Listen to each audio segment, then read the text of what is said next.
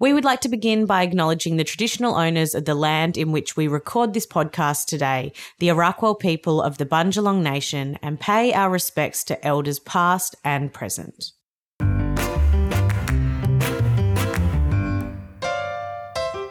Hello, yummy mummies. Welcome to Beyond the Bump, a podcast brought to you by Jade Caldwell and Sophie Pearce. This podcast is targeted at mums, mums-to-be, and women in general. And gents, feel free to have a listen too. It's a place to have real discussions and ask real questions, no matter how hard, with honest and authentic people. The aim is to have you feeling lighter, more supported, and more understood after every listen. Now, we can't promise that it will always be kept PG, so please be mindful around little ears. Here we go.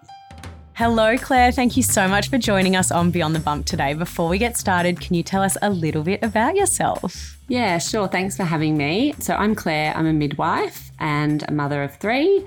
I work at a hospital permanent part-time here, and I am creator of the Womb Rooms, which is a postnatal service offering support for lactation and postnatal women, which is coming soon. That's 9 kids between us. Does that make us professional or? 100%.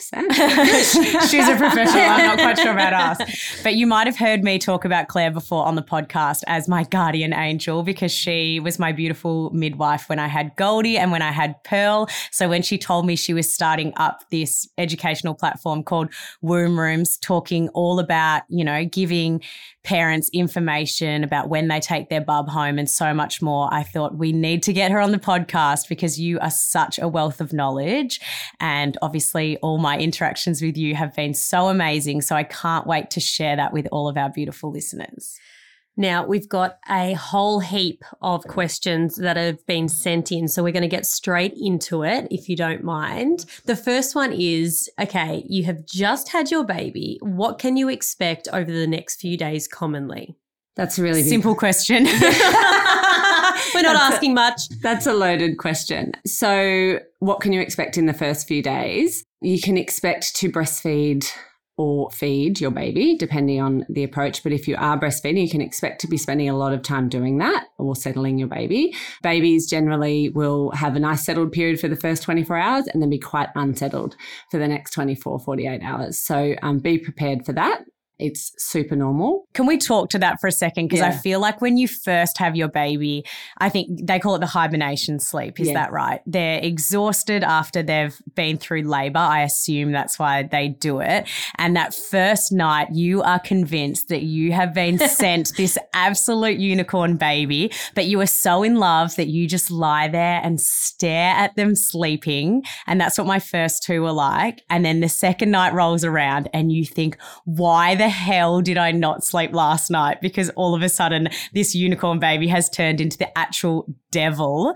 Pearl actually did it the other way around. Her first night was an absolute shocker because she had a fair bit of mucousy sounding fluidy lungs. And then her second night, she was great. But I do like to say to all first-time parents, make the most of that first night and sleep if you can. 100%. I think hormones are beautiful things. So there's so much adrenaline when you have your baby initially, and that's going through you, it's going through your baby. So babies are really alert and responsive at birth, and they have this beautiful breastfeed and they attach and they're looking up at you and they're connecting, and they do that for a couple of hours and then they fall into this deep hibernation sleep. And I think it's just Mother Nature working its magic really, because it gives everyone a chance to recoup and kind of process what's just happened. And then they wake up to the world a little bit. So, that's when sometimes, mothers talk about what the hell's happening here.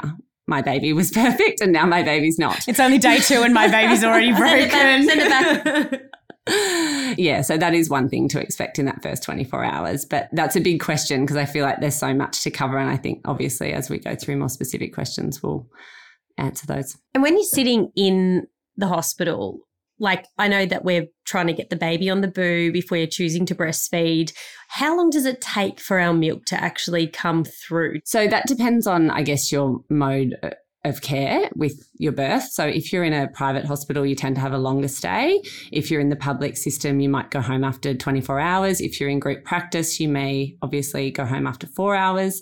If you have a home birth, you're at home. So it just depends in terms of coming in when you're at hospital, but typically your milk will come in between days 3 and 5. So up until that point, you're producing colostrum, which is really rich in nutrients and all the baby needs to coat the little guts and give them good microbiome and all that sort of thing.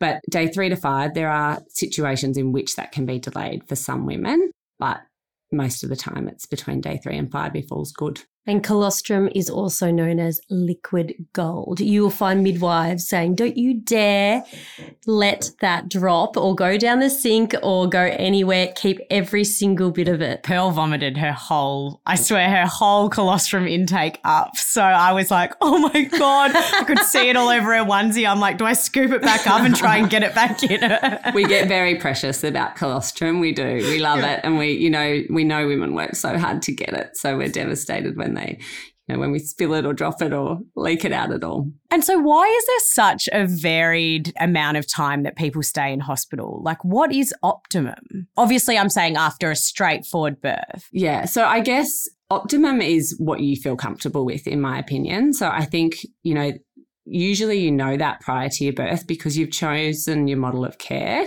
and you know what to expect in terms of your length of stay in the hospital. So I think, you don't go to group practice if you're not comfortable going home after 4 hours. And so obviously sometimes private and public isn't a choice, but in general, a private hospital will have you stay 4 or 5 nights and a public hospital probably 1 or 2 nights maximum, depending on, if you've had a cesarean or a vaginal birth. So yeah, I think there's no optimum.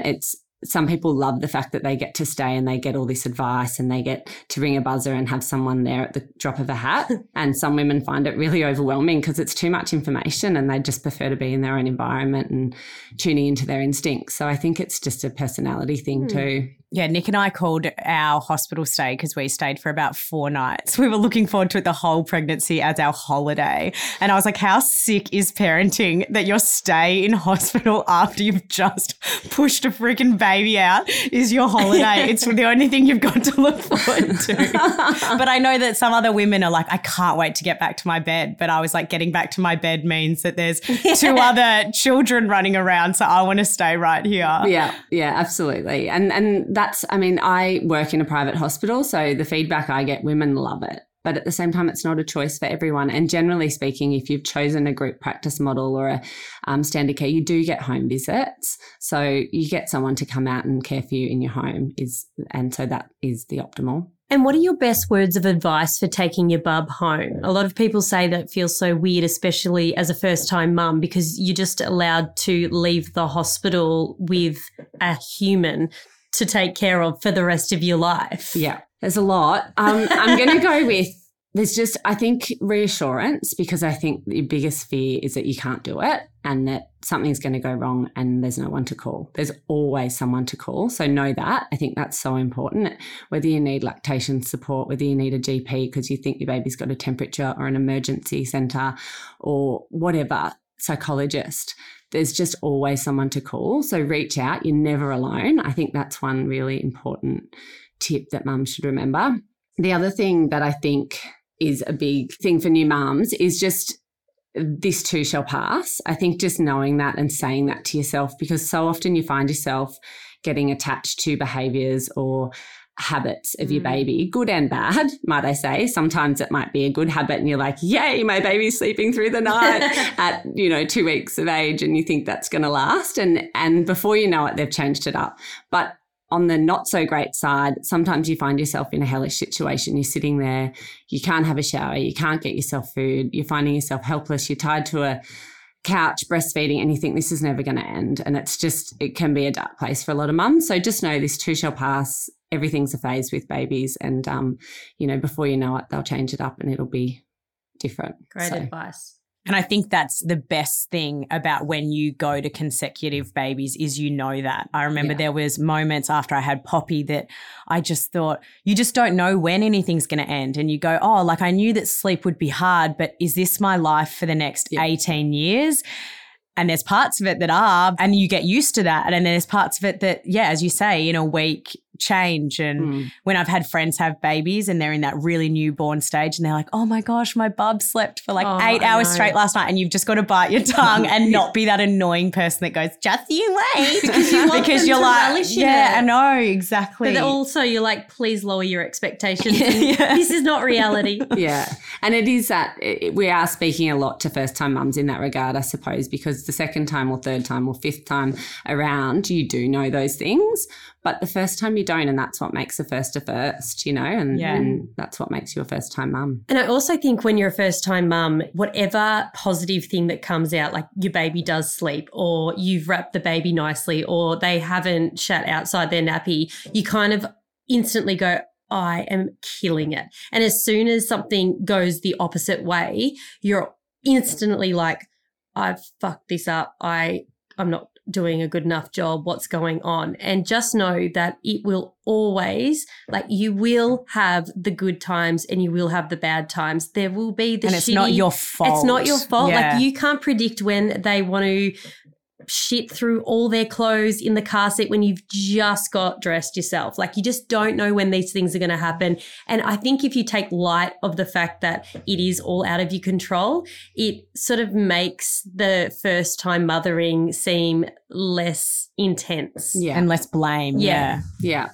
I think just to add to that, and I think it sounds a little bit on the negative side when I say this, but lowering your expectations or setting realistic expectations is so important as a new mum, because we put so much pressure on ourselves to do certain things. And I think you just need to expect that all you need to do is get your baby fed. They don't even need to be dressed if you're at home.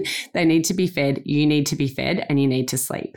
Anything else is a bonus. That's great. So if you get out and have a coffee with a friend or you get a walk that day, that's great. But don't overcommit yourself in those early days. Just go back to absolute basics. I think that would be a really good thing to have, like, as a sticky note next to your bed or where you breastfeed. Like, personally now, mum of 3, I have no expectations on life. I have very low standards of life, but low standard of living. If you had that as a first-time mum, just, when you're breastfeeding in the middle of the night or you're feeding, you're doing whatever, just to know that that's your 3 main focuses, that sort of takes the pressure off, going, okay, that is my main focus here for now, for the next few weeks, months, whatever. Yeah I think we try too hard to still be ourselves with a newborn, and we're not. We're transitioning into a whole new person, and we need to take the time to process that. And I think every bub is different, and trial and error can be key. I remember when Poppy was really little, I had this group conversation with all these other mums that were first-time mums. And I remember one of the mums wrote in the morning and said, oh my goodness, Charlie slept for 10 hours last night. And we all thought, oh my gosh, what did you do? Tell us what you did. So we all followed what she did to the minute. Like, it was like the bath at exactly this temperature and using this washcloth and leave them in for this amount of minutes and swaddle them at this time. We had the worst night of Poppy's life to date at that night. And it just made me realise they're all different. Yes. It probably actually had nothing to do with what she did the night before and all to do with what he felt like doing that night.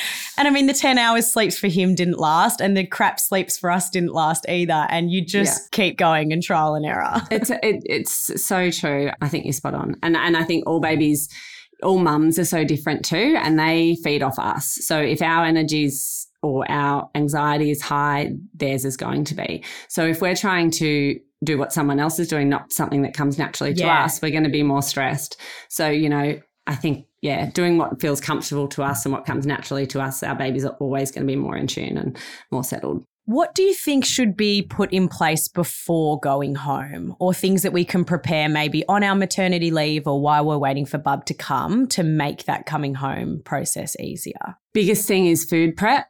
For me, I think nutritious, wholesome food in your freezer so you don't have to think about it. And I know that's oversaid because everybody says it, but it's just fact. True. It's true. You just don't want to cook, and you don't want your husband to be cooking because you need him there getting you water and taking the baby and giving the baby a bath and giving you 5 minutes. So if they're in the kitchen, they're not helping you do other things.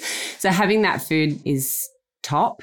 I think having some little stations set up around the house for nappies, and it's particularly if you have 2 stories in your house, that sort of thing. So, and also if you have other kids, set up little kits for them so that they can come with you to the stations, because I remember that being a bit of a struggle, what do I do with them, or that anxiety that creeps in when you think, I've got to breastfeed, but I know they need me too. So just having little things set up for them as well. The other thing I think is you've got postnatal brain when you have baby, and it's an actual thing. It's an actual thing, yes. Actual proven research How thing. long does it last? It goes to mush much longer than we think, and I don't want to be specific about it, but I think because you want everyone to just be able to blame it on that, no matter where you are in the process. We're not naming dates. No, here. If your baby's 25, then you're still okay. You're still good. But I think booking appointments that you think you might need. So a lot of mums I see antenatally, there's so much more anxiety and depression around these days. Standard, but also that comes about during pregnancy and postnatal. And a lot of people that I see have psychologists or see people or have in the past and have a predisposition, not just psychology, but a lot of, if you have any other medical issues that you see a specialist for or whatever, I always say plant the seed in your head, plan ahead. We know this is a more stressful time for mums. We know that it's more likely to increase, not disappear. So have some appointments. When you need a psychologist, they're pretty hard to get into. Yeah. So book them. Have one in your pregnancy just to check in. If you don't need it, cancel it. That's fine. It's much easier to cancel an appointment than it is to make one. 100%. And postnatally, I just think you never know how you're going to cope. And if you have that check-in, if you know your predisposition to something, then you can cancel it if you don't need it. You can go to it if you do. So I think some appointments, even with your GP or whoever you know you're going to need to check in at a week or whatever. So book those early, because when you get home, it's the last thing you want to think about. If someone knows they're having a cesarean, would there be anything extra or different that you would put in place to make that coming home a bit easier? I think just physically things are a little bit harder with the cesarean. Obviously, you can't pick up other children, you can't carry them around, you can't drive. So picking up and dropping off of other kids or getting you groceries or things like that. So just organising in advance people to do that for you, or online shopping. That's another one that you can add to the list. And the other point to that one is just your bulk items, like your really annoying things, like when you're stopping to get fuel that becomes so annoying. So your toilet papers, your paper towels, your nappies, get them all delivered, because when you're carrying a baby and you've got a toddler and you've got your trolley, it's all too much with your groceries. So buy all that online. I think groceries is actually one of those practical tasks that's something that I encourage people to outsource when they have their bub. It's actually something, because you can send someone a list, you can transfer them the money, they know exactly what they have to do, and it's quite an easy task for someone else to do when they're in a non-postnatal state of mind. So like that, daycare drop-off, really practical things like that are actually so exhausting and hard to do, but really easy for a quote-unquote normal person to do, are really good things to outsource, because people often want to help. And they just don't know they just don't know how. And then they're out of your space, but they're actually being really helpful and leaving more time for you to do the things that matter. And Also, I've been thinking about this since we were talking about food, but when you do a food, like if it's a train or people are offering to cook meals, tell them what you want, tell them what you'll eat. Even if you've got kids, say my kids would love this, and so they've got food. Because I, with one of my children, was like, I'm going to do this 40-day plan of eating really, really well. And I gagged. I was like, I can't eat this stuff. Like, this is too much for me. So honestly, half the time I needed a burger, or I just needed carbs, or I needed something. And I wish that if I had have been asked, or if I had have used my voice and said, we love, you're going to kill me, lasagna. Don't worry, you'll get lasagnas without asking for it. You're talking to the right person. It's my specialty. No, I think that's so true, Dade. Yeah. And also this is becoming really high maintenance, but having them compartmentalized in smaller compartments so that you can pull it out for lunch or whatever, because you're not always feeding the family, but you're always home and need lunch. And if, lunch and morning tea and afternoon tea and after afternoon tea. What should be the first thing you do when you walk through the door? That is such a surreal moment where you're like, okay, there's a baby in the house now. What do I do? Yeah. So you should put a nappy on your baby. You should put a nappy on yourself and you should walk straight to your bedroom and hop into bed and have some skin to skin. That's all you need to do. And get someone to make you a toastie and a cup of tea. Just lie there, skin to skin, bond with your baby, get to know each other. There's nothing else you need to do. Beautiful. It's chats like this that make me glad that for your sake that Harry's had a vasectomy, because I always know after chats like this, Jade goes, I could do this. I kind of want to do it again. And then I get a toasty in bed. I know, and I do. I always listen to this sound advice and I go, if I have all this knowledge now and all these things around me, I could actually possibly, potentially have a fourth child. No, Jade, we are comfortable. I could do it better. We are doing different things in life. We are happy with the 3. We are very happy for everyone else that tells and shares their story. So moving on. And we are moving on. We're moving on to sleep. Oh, yeah, this is a big one. What should we expect in terms of sleep in a newborn? Seriously, don't have an expectation. So I thought you were going to say don't have a newborn. No, do have a newborn. Definitely have a newborn.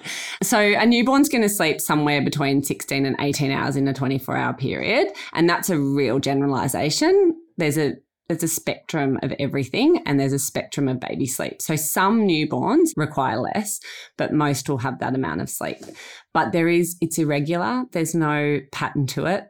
So in terms of what to expect, you need to go with the flow with your baby. They'll sleep probably no more than 4 hours at a time. And in those first couple of weeks, not really be awake for longer than an hour and a half at a time.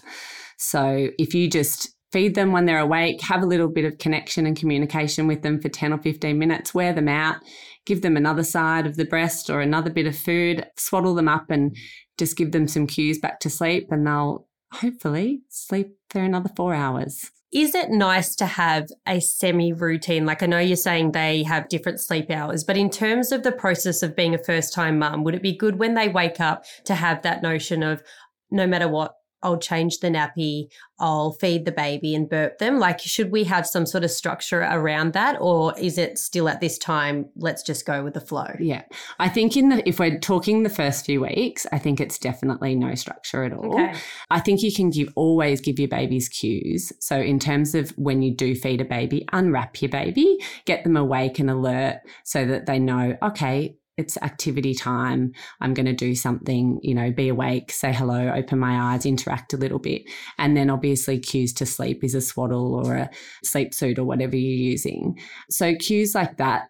Some people use bathing as cues, in terms of, okay, this is your nighttime now, so this is what we do at this time of the night, and hopefully they eventually get the message that that's going to be your longer sleep for the 24-hour period. But no, in those first few weeks, it's literally, you tend to find the first 2 weeks they're not awake for very long anyway. They literally open their eyes, they'll have a guzzle, they'll go back on you, and that's perfectly normal and the right thing to do. I think a lot of first-time mums stress about fitting in things like tummy time, and they're not awake for long, as you say. When should you start making sure you fit that in? And in those first 2 weeks when they're so tired, is there even time for it? Not really. You can't, if there's that 15 minutes where you think, oh, you're changing their nappy and they're looking a little bit active, roll them over. And when we say tummy time, it can be 30 seconds. I think parents think it might be a good, 5 minutes that they're making their babies squawk and intense training. Yeah, intense training. But sometimes it's, 30 seconds. But also with tummy time, especially in those early days, you can do it on you. Lie down and just put them chest to chest on you. And that's enough. They'll arch back and lift their head up and move around and try to find you and see you. And that is considered tummy time as well. So it doesn't have to be an official regime. I remember when Nicole, the physio, we chatted to her, she's a pediatric physio, and she said that about tummy time can just be on you. And it seems so obvious, but it was just this penny drop moment where I was like, game changer. Yeah, that is a game changer. They're happy there. You're happy there. They're not suddenly on this cold, hard surface. It just makes so much sense and takes the pressure off. Yeah. Yeah, I think we make everything more of a job than it has to be. So much of what we naturally do in those first few weeks are things that our babies need, but we just think, oh no, I need to allocate the time to do it and I need to make it official. But it's actually, if we just relax into it, we tend to do those things without even knowing we're doing them. How can we reassure ourselves when Bubby's sleeping that they're actually okay? This one's a tough one because I think it's like telling an anxious person to not be anxious, right? You can't make someone who's worried about something not worry about it. But what you can do is put in place certain things to make you feel more comfortable. So I think if your baby's not already sleeping in your room with you in a bassinet or however you're doing it, do that so that they're close in proximity and you're not getting out of bed every 5 minutes to check them, because that's going to keep you awake all night. I think during the day, if, you're out and about in the kitchen doing the washing, have one of you, a little sleep bed somewhere near you so you can observe Bubby and feel more comfortable about it. But I think if that's one of the questions, it's just important to touch on sort of perinatal anxiety and things in that, because so much of becoming a new mum and being overwhelmed is just that your mind always going to the worst case scenario of things. And that alone, that feeling of checking your baby and making sure they're breathing is super normal. I would say 100% of mums have that fear, and that's okay. But if it's in combination with other things and you're feeling like you're not, able to enjoy your baby and you're not able to get outside and you're not able to do things, then I think, it's just important to say, like, maybe talk to someone with that question, because those things, like I said, on their own, fine. But I think in combination, those things can build up and make us not sleep and lead to other things. So. And why do so many newborns not like sleeping in a bassinet but will sleep on us? Oh, I get asked this question a lot, Soph. Because basically they come out of us and they have a warm environment, they have our smells, our heartbeat, our voices, everything about us, and that's all they know. And newborns don't know they're a separate entity to us yet. So they are literally an extension of us at that age. So I just always reassure parents that that is normal. Again, I'm probably getting annoying saying that because so much is normal. That's the reinstate. Yeah. And so just go with that. I mean, they're not going to feel comfortable and safe in a bassinet far away from you in those early days. So biggest bit of advice is invest in a good carrier and just make your hands free and get on with it, because it's so they are just so much more settled on you. Because I think it can be stressful because we're told as mums, sleep when the baby's sleeping, contact napping's okay, but co-sleeping's not okay. And it can be this thing where, okay, so it's all right for them to nap on me, but I can't fall asleep, but I need to sleep when the baby's sleeping, but it's okay if they don't like the bassinet. It can just be this mind fuck of like, but those three things can't all make sense at once. No, so true. And it does come back to the carrier every time. You're like, if you've got more than one child or you've just got things to do, I found that when I had Mia, my first, that I would strap her to me. I'd do a bit of the dishes because I felt like it was something I wanted to do. I'd throw on a load of washing and then we would sit back down and that was it. But I could only get that done because she just wanted to be on me. And I guess you think they're newborns for such a short time. Why are we always trying to make it go faster and get to the next stage of their life? Yeah. And it happens, and it will happen like that. So just enjoy every tiny moment, because they end up being 10 years old and yelling at you. Yeah, but I think you can say that, but it's also – there's also the anxiety around, we're told constantly, don't co-sleep. But then some babies don't want to go in a bassinet at night. So what do? Just stay awake all night with them on you? So I think in terms of co-sleeping, everyone says that you can't co-sleep. In actual fact, you can co-sleep. You just have to do it safely. But a lot of people don't feel comfortable doing that either. So I think you have to find a balance between breastfeeding or feeding your baby, having them on you for a certain amount of time to relax everyone, to come. Just being close to your baby and having skin to skin with your baby is going to produce this beautiful oxytocin that naturally works to put you to sleep and your baby to sleep. So sometimes it's just a matter of giving them that little bit more time with you in terms of contact and not rushing it. And then putting them into a bassinet or a sleep situation near you. Obviously, if that's prolonged and ongoing and you need more help, you know, partners, family, call on people to help settle in those times. But ultimately, I think we're so focused on I need to get back to sleep that we rush some of the situations, and that doesn't help it. So it's a hard one. I was going to say before you did take the words out of my mouth a little bit, accepting the season that we're in a little bit makes it doesn't make it not there, but it just makes it a little bit more But palatable. what about the bed that you had where it's like a extension of your bed? So it's like co-sleeping It's a safely. co-sleeper bassinet, yeah. But I was going to say, even if you have no intention on co-sleeping, I think before you have your bub, you should look into what are the safer ways to co-sleep, because I think it's easy to say, I will never, ever co-sleep. And I think it's something like 70 to 80% of parents find themselves at some point, you know, even if it's just a night here or there, doing some form of co-sleeping. And so it's good to know that if you are at a wit's end, even if it's not what you're planning on doing, to know how to do that the safest way possible. Absolutely. It's so true, Soph. Yeah. Because even if you don't plan on it, you will end up doing it at some point. Yeah. So just knowing that, you know, if you're under the influence of any alcohol or drugs, or you're really sleepy and you may, you know, not rouse to your baby, they're really important factors in that. And obviously not having any extra blankets or anything around your baby. Is it advised to swaddle all newborns, or do some newborns just not like it?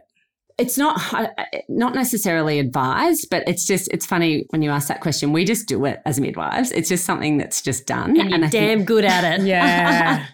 But I think ultimately we know that babies feel more secure. They've come from an environment where they're snuggled really tight and firm. So they do tend to settle. They have a startle reflex that tends to wake them if they don't have their arms tied in and their legs secured a little bit. So it does prevent them waking themselves with that. And I think as you move on into the next few weeks and as they get older, so many parents report little Houdinis that just get their arms out and they prefer the zip up ones and things like that. So they're all fine too. But yeah, ultimately babies do like to feel safe and secure with the swaddle. I have never been able to swaddle my baby like the way that midwives swaddle babies in a hospital. Don't feel bad. They've done thousands. I know, but the way it's like origami. It's just like a packed little thing. And when they do a poo or something, you're like, I really don't want to mess can you this just up. sleep with that? Yeah. Or can I go up the bottom or something? Little present to unpack. And when we had Pearl, they then did this wrap around it with a warm towel. And I shit you not, Nick was probably about to buy a towel warmer while we were in hospital, because he's like, this is a game changer. Yeah. But it was one of those things where I think she just randomly had a long sleep and he's like, it's the warm towel. We need a towel warmer. It does help though. That was one of my tips for the bathing, like using the dryer or something for a warm towel. It is nice. Aww. Yeah. I want that. When should we move to a sleep suit? So when your baby shows signs of rolling or is rolling is the best time to do that, because they need the hands to push up on. When they are having disrupted sleep and you're finding that they're, you know, I think, so if you had this more recently with Pearl. Yeah, the sleep suit didn't make any difference. No. So sometimes it doesn't, and sometimes they're just having that type of sleep. But often they'll be irritable, and if they're trying to get out of their wrap, their swaddle.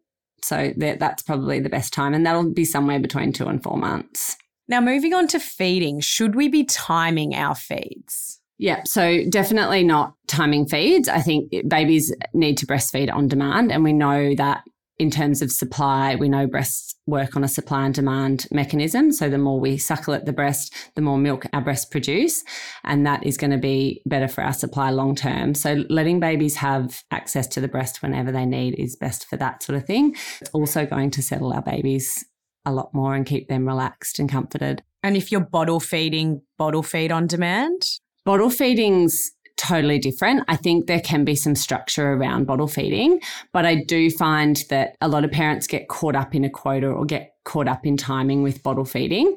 So I always say, imagine they were on the breast and demand feeding. If they're active, they're showing cues of hunger, give them some more. You can be flexible within a bottle feed too. So just because they took 100 mils the last feed, they might have slept for 5 or 6 hours and they want 120 the next feed. So just because a quota says a certain amount, it doesn't mean you can't offer a little bit more if they're acting hungry. So be flexible within a quota system. Yeah. And with breastfeeding, do they need to be fed off both sides? I always offer both sides to a breast at a breastfeed, but as your baby gets older, they may not take both sides at a breastfeed. They may have one. So allow your baby to drain a breast and stay on a breast as long as they like, and they will come off either asleep. Why do they preference a certain side? Yeah, mine's my lefty. Yeah, it's my left too, and it was always bigger, but I always wanted to know why they liked that. Was it because it had more milk? Like when I started breastfeeding, that was the one they took to. Did I stick to that side more? There's a couple of factors to that. There is one side that always produces more milk than the other. There's a little joke among midwives that, you know, the shitty titty, the one that doesn't work as well. But no, in general, that there's that factor, but there's also babies tend to preference a side based on how they were in utero too. So sometimes just mechanically their necks are tighter on one side, or, you know, they're used to being in a certain position, or they turn their head a certain way. So there's something that's more comfortable for them, or how the nipple's shaping, pointing towards, that sort of thing. So there's lots of factors, but yeah, it's pretty standard to have one. I also wonder, I'm way more comfortable holding her on that side. So I don't know if maybe it's more comfortable for her because I'm more comfortable. Yeah. I think that's and if totally she's really unsettled, even if I know I've fed on that side the first time, last time, I just sometimes cannot, if she's unsettled, get her onto the right side. So I just go, oh, God, I'll just go to the left. I'll go to the oversupplying Yeah, the high achiever. Now, feeding for me was actually incredibly challenging. I had small boobs to start with, and I found that every time my milk came in, especially as a first-time mum, they were so hard, like rock melons, and I really struggled to latch Mia on. And I was trying all the things like the cabbage leaves to sort of soothe the breast. I was trying to massage them. I ended up having to use a bottle to try and give my breast a break because they were so sore. My nipples were cracked. I actually found it incredibly challenging for all. Billy was okay, the middle child, but the two other ones was just really, really hard. So is it oversupply at the start? Can it be that? Or like it was only at the start and then I worked my way through having a good breastfeeding style. But every time my milk came in, I was in struggle street, like screaming every time they'd latch for like 6 weeks. Yeah. And it can take up to a good 6 weeks to establish your milk supply. Okay. So I think one of the questions was about night 2 and why is it so bad as well. So just going back to the night 2 and how babies typically cluster feed night 2 or 3. And this is Mother Nature working its magic to help bring in your supply ultimately. So they've had that big hibernation sleep and then they say, hang on a minute, this colostrum stuff's not quite cutting it. I'm going to need a little bit more. My gut's growing. It's the size of, you know, a big marble now. I'm going to need to fill it with some more substance. So where is it? Let's go. I'm going to be on your breasts constantly for the next 24 hours. And all of a sudden your breasts are going to feel like they're in your mouth. Okay. Seriously. So yeah. And you feel like that. You can feel like that. It can feel really overwhelming. And because it's so much weight on your chest, you actually get that physical sense of being overwhelmed. And you can't move. Like sleeping's really uncomfortable. Yeah. And so that process is normal. It should settle down in a couple of days generally. There are then women who have oversupply issues. And I guess in terms of, you know, telling if you have oversupply with your breast is that babies will kind of choke and splutter and pull off and fuss at breasts, and you'll have milk spraying everywhere. And your babies might have explosive green poos and just be generally a bit more unsettled and find it hard to digest their meals. So that is a sign. And then you as the mother will be a lot more uncomfortable and full more often than not. So you don't necessarily get that because there's nothing quite as satisfying when you're full and then they finish a feed and at the start it doesn't fully soften, but you get some relief. If you have oversupply, there can often be not much of a relief. That's right. There's very little or it fills again very quickly. And so what can you do to make yourself more comfortable? Because I know it's this catch-22 where you want to get a little bit off to be comfortable, but you don't want to signal to your breasts to make more. Yeah, and I also found that led to mastitis for me a lot because I had so much of it. I was then having to like get the toothbrush in the shower and just try and massage it out. But sorry, we're jumping around. Oversupply, can that just happen in those first few weeks and then it can all regulate and be fine? Because I didn't find I had oversupply throughout the whole time. It was only then where I had like 5 different sprays coming out of a nipple and it was just going psh. Yeah. And then after that, it all just went down into small boobs. Yeah. So when it doesn't settle down is oversupply, I suppose, to differentiate. But it's not jumping because they're actually they are quite intermingled, mastitis and oversupply. Things that you can do if you do have oversupply is changing your posture when you're breastfeeding. So having your baby's head higher than your breast, lying back to slow the pace of your milk is a good option, or lying down feeding. It just tends to come out slower for the baby and they tend to be able to regulate the pace of the milk flow better. Another tip is just, with a first-time mum, you don't always feel a letdown, but you tend to notice the change in your baby's suck and it tends to become more rhythmical and gulpy. Okay, that's the transferring of milk and that's when you're having a big letdown.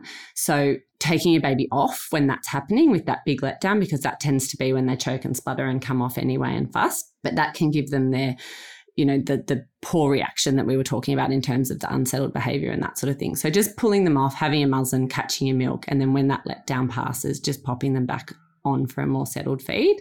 So that's just another tip in terms of oversupply for your baby. And in terms of you, cold compresses just to soothe. If it's really inflamed and aggressive, take some ibuprofen or some anti-inflammatories and just gentle massage. So we know now that we don't do aggressive massage, we just do gentle massage. And what about if you do find that you're getting recurring mastitis? And can you tell us a little bit about what mastitis is? Yeah. So mastitis is when you have inflammation of the milk ducts in the breast, and it's just to reassure mums, it's not an infection of your milk. So your milk is absolutely fine and it's okay to breastfeed your baby, because I think a lot of mums think, oh my gosh, there's an infection, I can't feed it to my baby. So just to reassure mums that they can.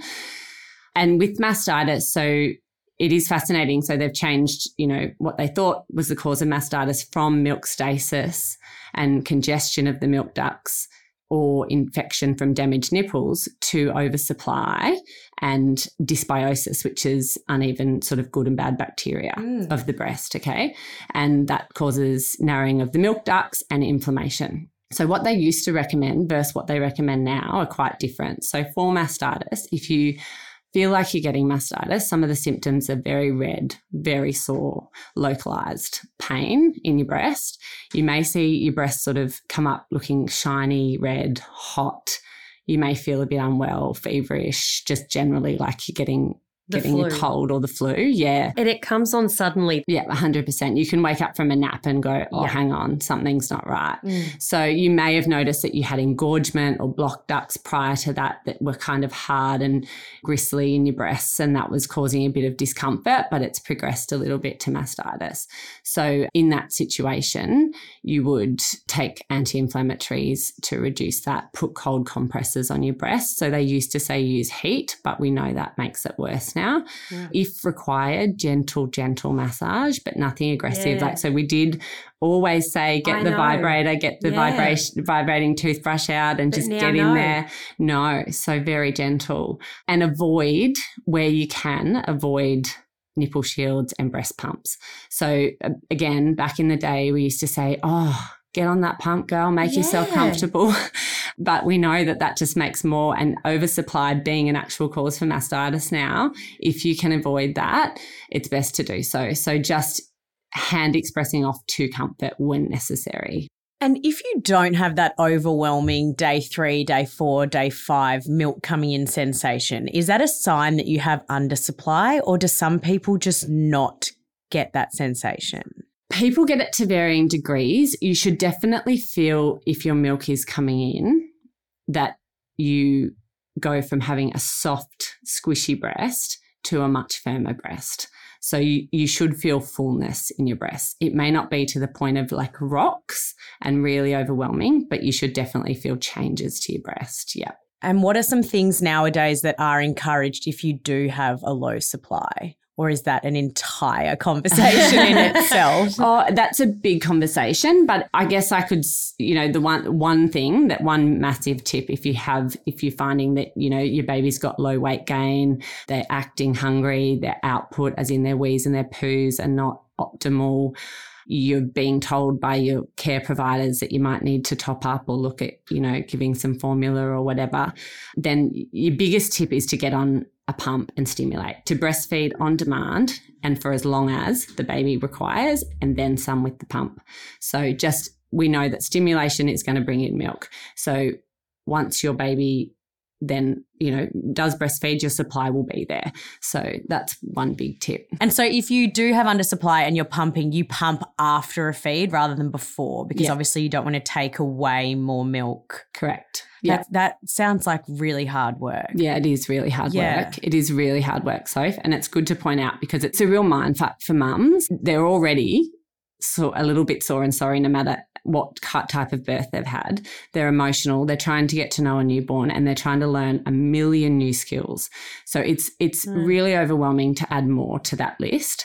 Get support. So go and see an IBCLC lactation consultant, someone who's really qualified to support you in it, because it's a process and it changes every feed basically until you know what's happening, and you're checking your baby's weight gain and you're checking your quotas and you're checking how much milk you're getting, and it's a lot. So have someone you trust and someone to support you doing it. And maybe if you have a partner, that can be a great thing that you kind of get them. Obviously you're the one who's going to have to pump. They can't necessarily pump for you, but maybe the cleaning, the sterilising, the giving of that top-up bottle can be something that you handball off and can give them some bonding and connection while you take a couple of things off your list. Yeah, no, absolutely. Get the partners to get in there and help with that. Very important. And I think you kind of touched it already, but if we are exclusively breastfeeding, how on earth do we know if our baby's getting enough? Sometimes you just wish your boob was see-through. Yeah. That actually would have been smarter, wouldn't it? Can we just go back a bit in time and make some changes? See-through titties. Yeah. You're so clever. Yes. So I guess the answer to that is we don't until we do. So we assume that everyone has colostrum and everyone can breastfeed their baby if they wish to breastfeed their baby. It's not until we get signs or evidence to show that that baby may not be getting the quantity that we expect or need the baby to get. So, is the baby starting to become really sleepy and not wanting to wake for feeds? Is the output low? Is it not having good wee and poo output? Is it not gaining, losing the right amount of weight on day 3, sort of within a 10% on a spectrum-ish weight loss? Or are they extra unsettled? So are they screaming, dry, acting hungry, all of that sort of stuff? And that's where we might reassess things, But yeah, we assume the normal until we're shown the abnormal essentially when it comes to that.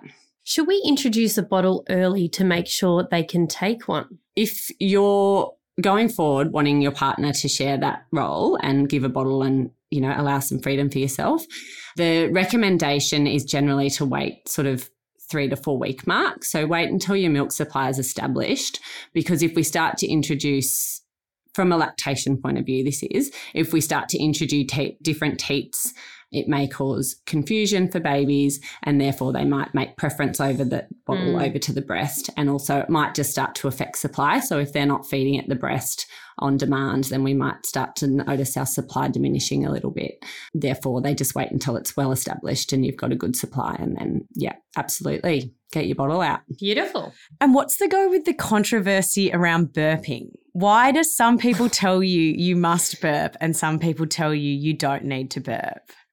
Or do you not even want to enter this minefield? No, I do. I'm happy to enter it. I personally instinctively have always said and noticed anecdotally that some babies are burpers and some babies aren't burpers.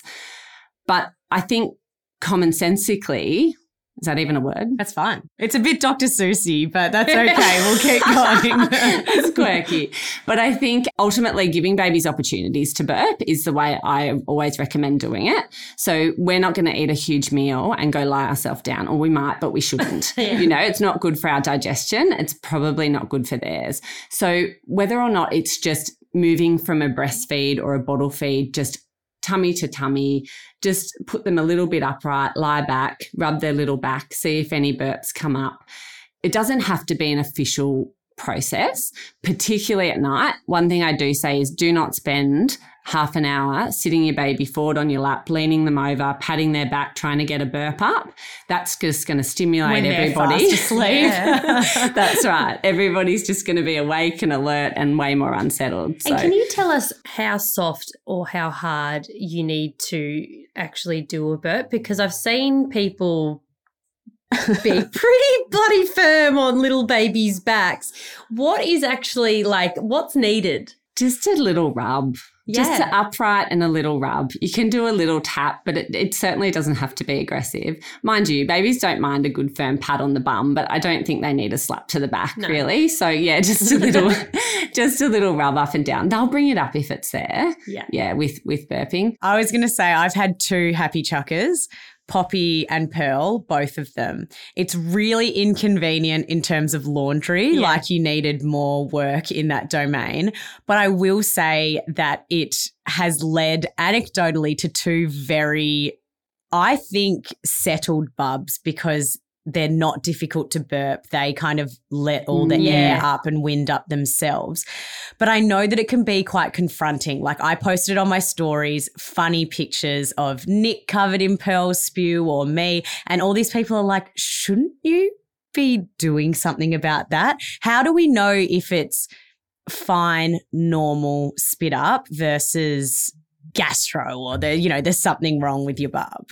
Generally your nature of your baby. So you just described a beautifully happy, contented baby who's, feeding well at the breast and just bringing it up at the end. Some babies are just better at it. Some babies are predispositioned to that. It's not a problem if they're happy, and that goes in general to mothering and parenting. It's not a problem if it's not a problem.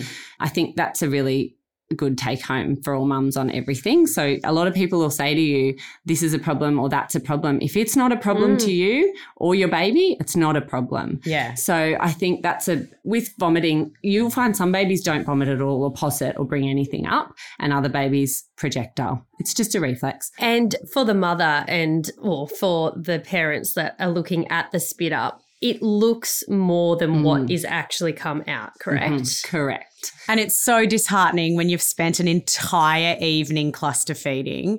And sometimes I just knew when it was coming, when she would do this, especially with Pearl, she would just do this hour upon hour cluster feed. And I was like, we're both going to wear this. You've had too much. Yeah. And she would just go and go, and then she would do it all over us, like shower, change, hungry again. And I'd just be like, girl, if you just calmed down. And it might just be too a little bit with some babies, the eyes are bigger than their tummy type thing. Well, her eyes are very big.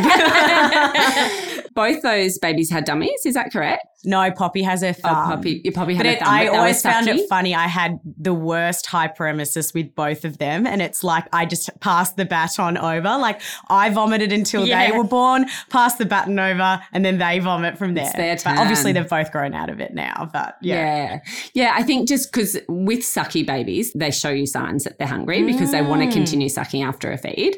So sometimes that can be misinterpreted or interpreted as I'm still hungry, but actually they might be quite full and they may get on the breast and just suckle for a bit of comfort, or they may, if they're a bit of a piggy, take more than they need. Yeah. And then it that just actually comes makes up. so much sense because Poppy's still a thumb sucker and she's 5 now, and Pearl loves the dummy. So that actually makes sense. Yeah. Ooh. And that's okay because it's like, I always say you can't overfeed a breastfed baby either. They will just chuck it up and they've done that. So they're really smart. You've got smart babies. So. Oh, yeah. They're like their mother.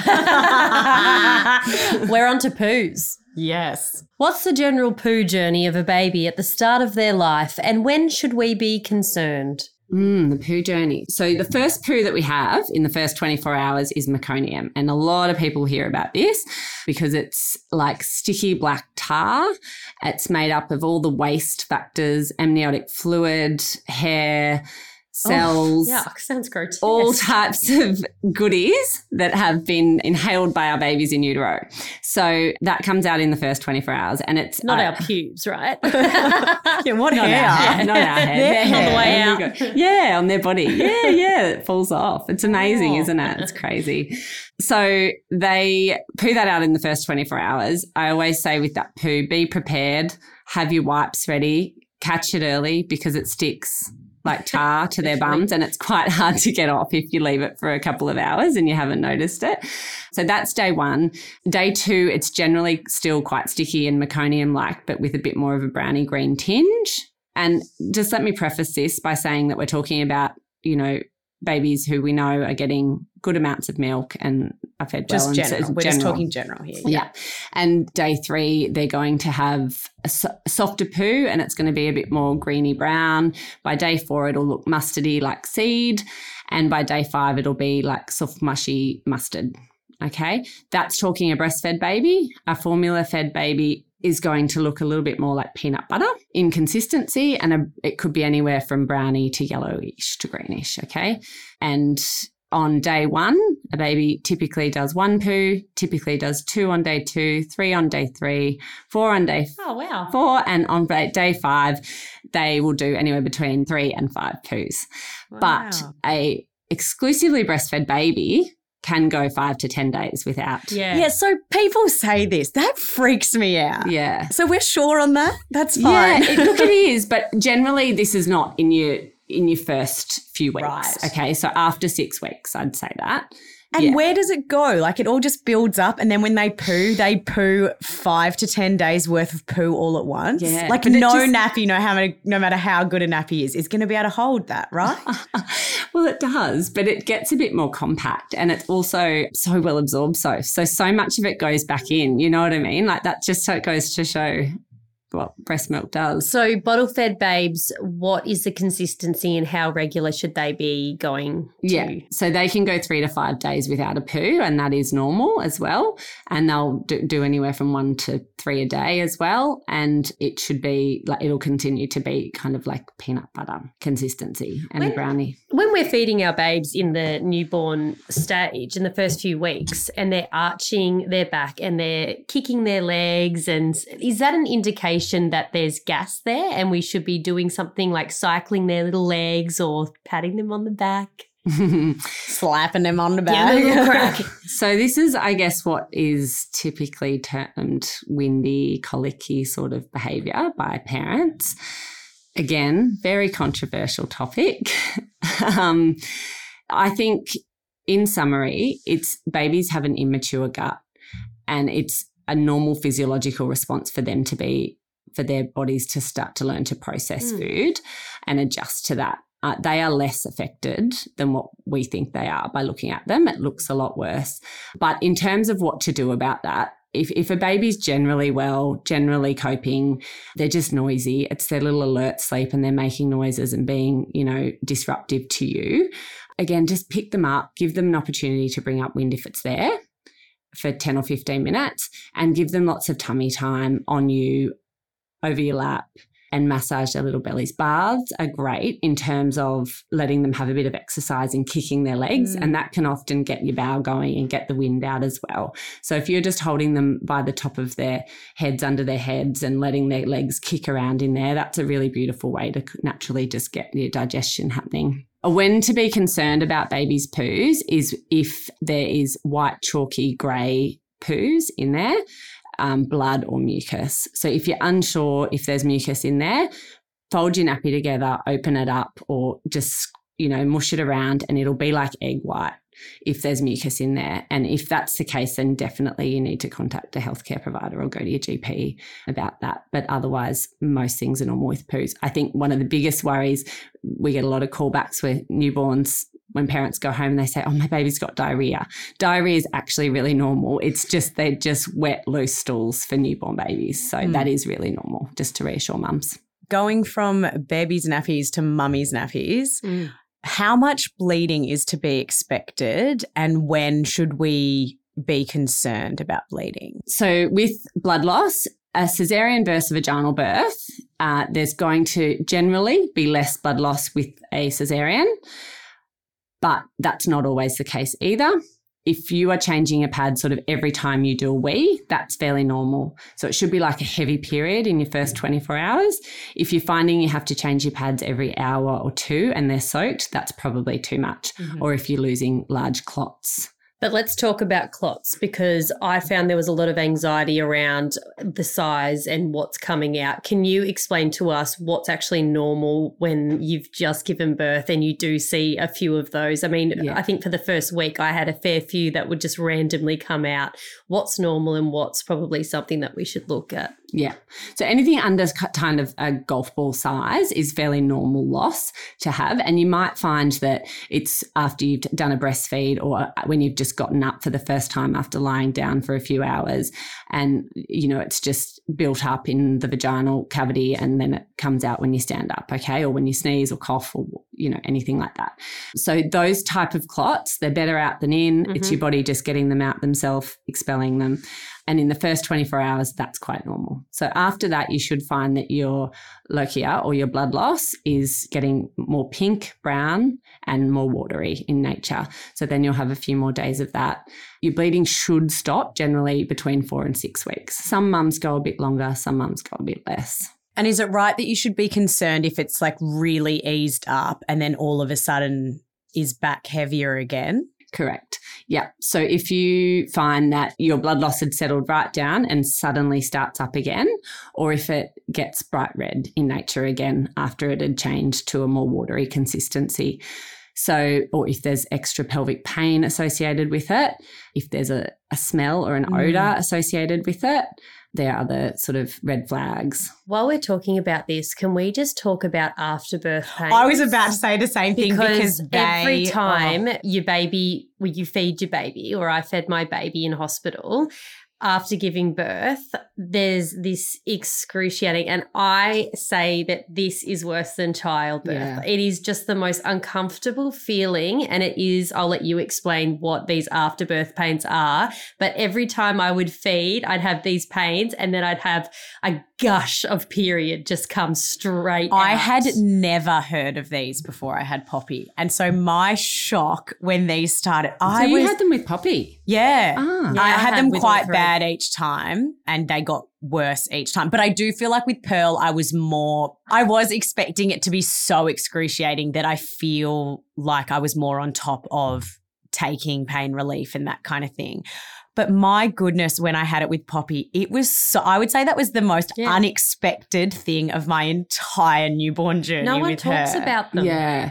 Yeah. It's interesting that you got them with the first because, and I won't say never because everyone's different like we've established, but generally you won't get them with your first, but with subsequent babies, they get more and more intense. So afterbirth pains are where your uterus is contracting back to your pre-pregnancy sort of uterus, and it's hard work for your body to do that, but it's even harder work after you've had multiple babies. So it presents as more pain for a woman, definitely. It was horrendous. Yeah, and some women, Jade, require morphine for it. It can be really intense for some women, and the breastfeeding obviously releases oxytocin, which helps contract the uterus. That's our drug for labour, so it makes it worse. But it's perfectly healthy and normal, and it's a good thing. It just can be so uncomfortable. And just to note, so everyone knows, like you're saying with the morphine, it can be managed with, I think I had Voltaren and ibuprofen. Fucking Nurofen. But you've got to stay on top of it, because I would be like, oh yeah, I'll take something when the time comes around, and then they feed when you weren't expecting them to feed, and you think, oh gosh. And I used a heat pack actually with Pearl, which really helped as well. I think, yes, that was one of my tips, is just to stay on top of your pain relief. So 3 to 4th hourly, either alternate Panadol and an anti-inflammatory. It's paracetamol. Thank you, Dr. Jane.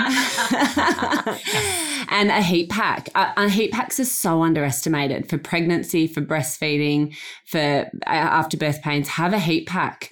I just think they're so underrated. You use them for Even your back period pain, don't you reckon? Also, digging your nails into your partner's hand while you get that latch, that really helps as well. Good. I like that. Now let's move on to baths. How long should we wait to bathe our bubs, and what's the benefit of waiting a little bit? Yeah.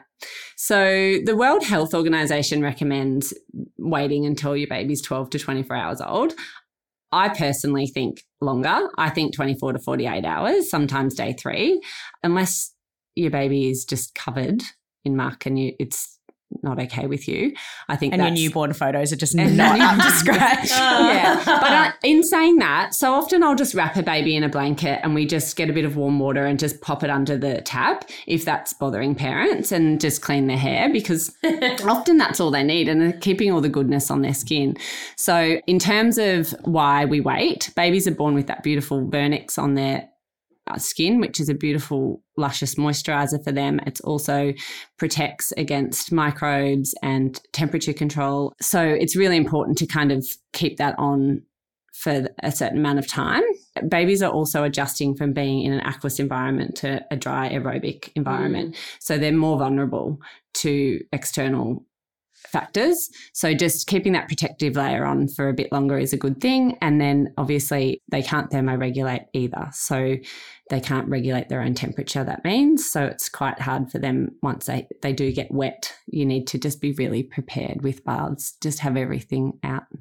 I heard something amazing about vernix. I think it might have even been on TikTok the other day. So we might actually do a fact check. But when they're in utero, the vernix is really thick, and that's because they're in obviously liquid for so long, and it stops them from becoming a complete prune and all their skin shedding off. Is that right? Yeah, yeah. And that's why if you go overdue, sometimes there'll be less vernix and their skin is really dry because they don't have the TikTok. It came through. I know. Who needs to become a doctor? Who needs a podcast when you come? I mean, no. Who needs a midwife here? Yeah. She was a midwife, I will say. The person saying that was a midwife. Yeah. No, it's so amazing. So it just goes to show how important it is for the skin protective barrier. You know, it's the largest organ in the body. It absorbs so much. So just keeping that protected for as long as possible. I really need to moisturise my skin. I do my face and that's about it. I like the answer to this, I think. How often do they realistically need a bath? Yeah, not very often. Yes. Poor Pearl. Not very often. Don't need one though. You're fine. They don't sweat. We wipe their bums with wipes. Yeah. They're actually, unless a lot, like I mentioned earlier, a lot of parents like to implement that as part of a little routine or a schedule that they like to do. And it gives partners something to do with their baby to bond.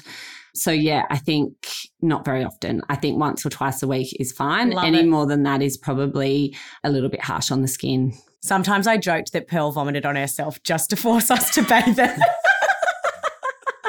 She's like, you got no choice now, you lazy bitch. Should we use any products? You can if you want to, but they just need to be, really safe, simple products. I don't think you need to at all.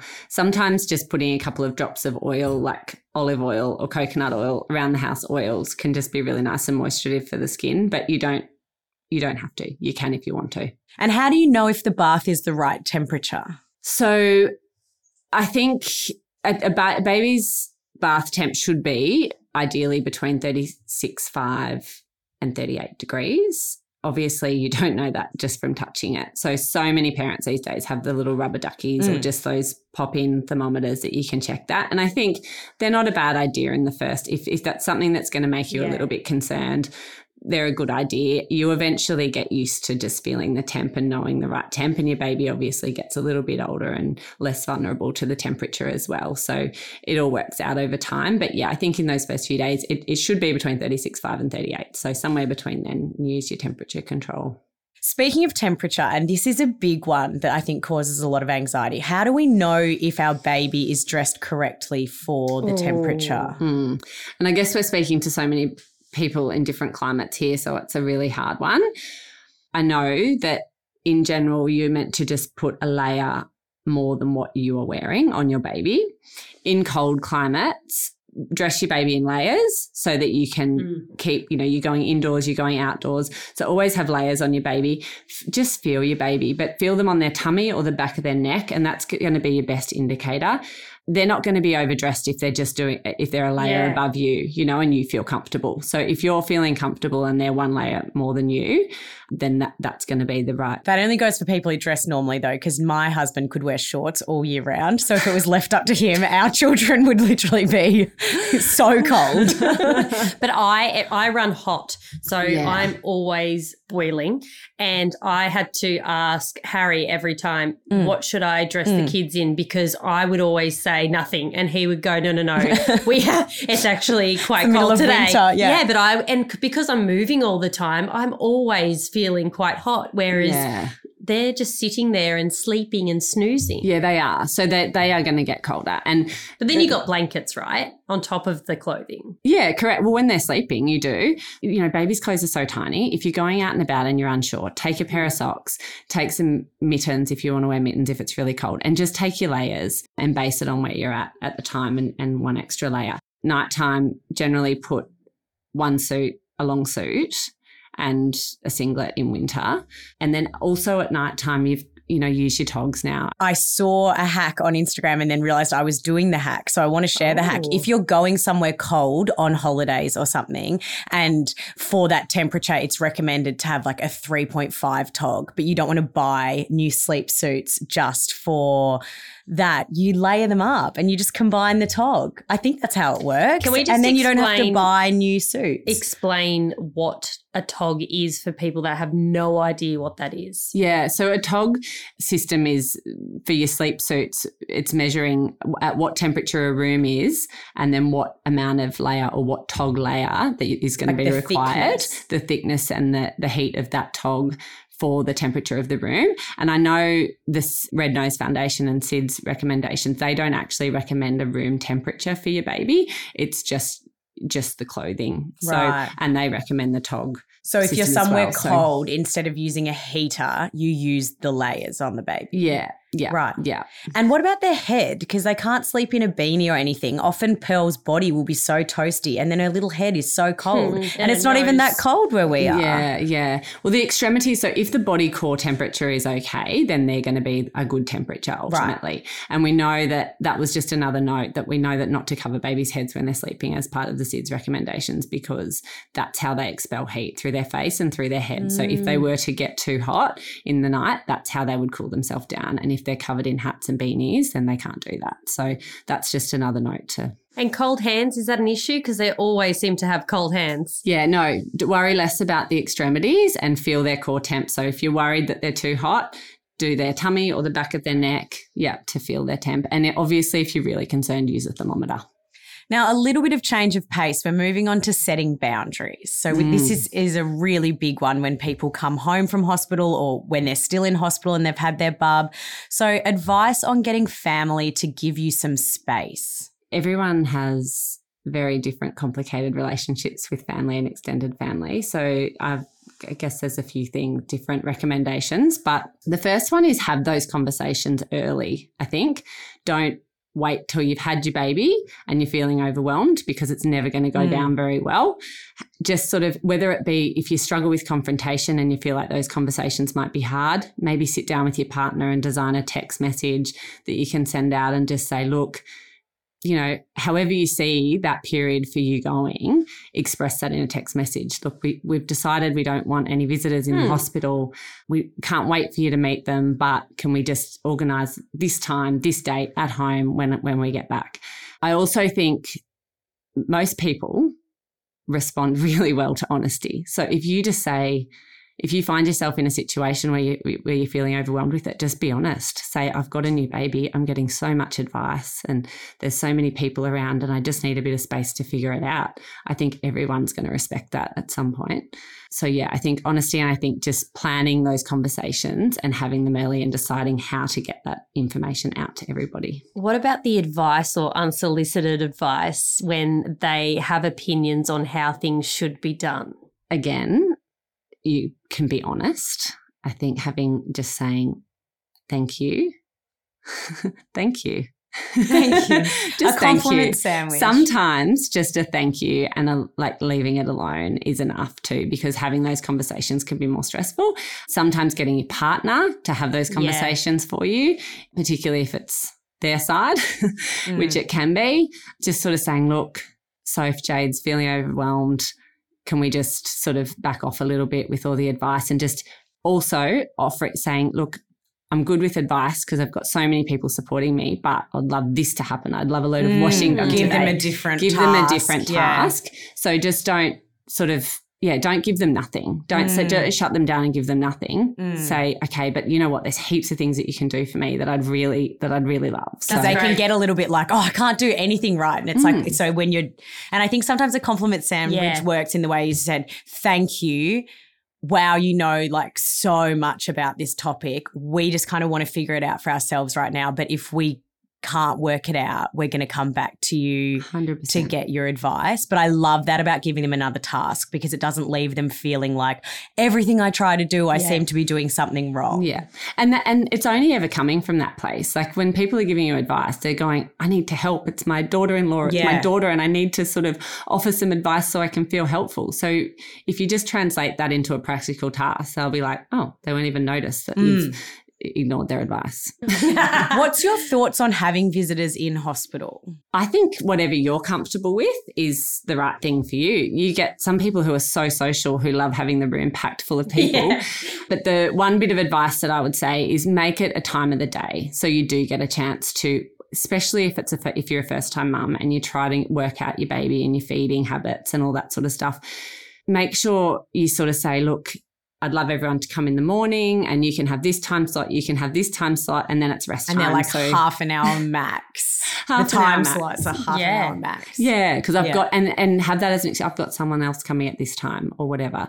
Because so often you do, we'll go into a room and babies might require feeding and there's visitors and you feel torn because you want to entertain and you're excited and you want to show off your new baby and it's all beautiful, but there are certain things that need to be done and you're also feeling overwhelmed yourself. So I think whatever you feel comfortable with ultimately, but set boundaries around it and give yourself that opportunity to have a rest at some point.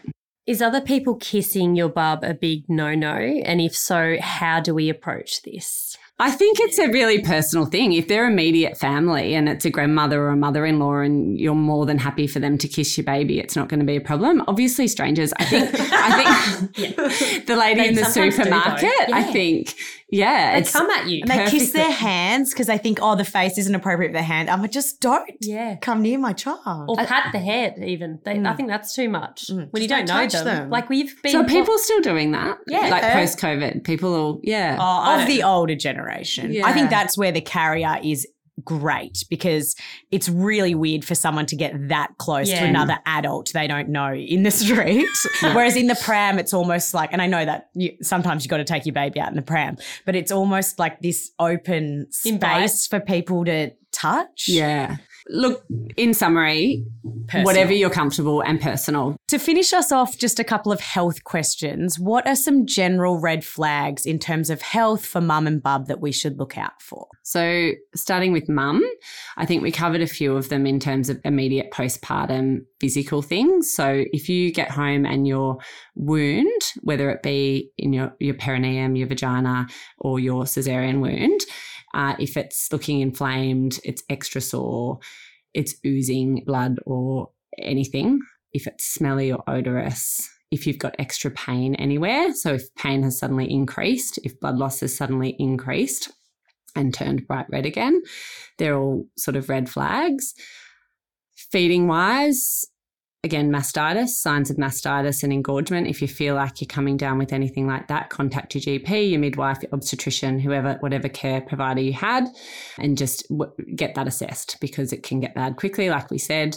In terms of emotionally and psychologically, red flags, if you find that you are not enjoying your baby, not able to connect with your baby, if there's a lot of fear, social anxiety, that sort of thing, and you feel like it's not getting better, there's baby blues, there's day 3 and 4, but if it's extending and it's starting to affect your day-to-day, then maybe reach out as well.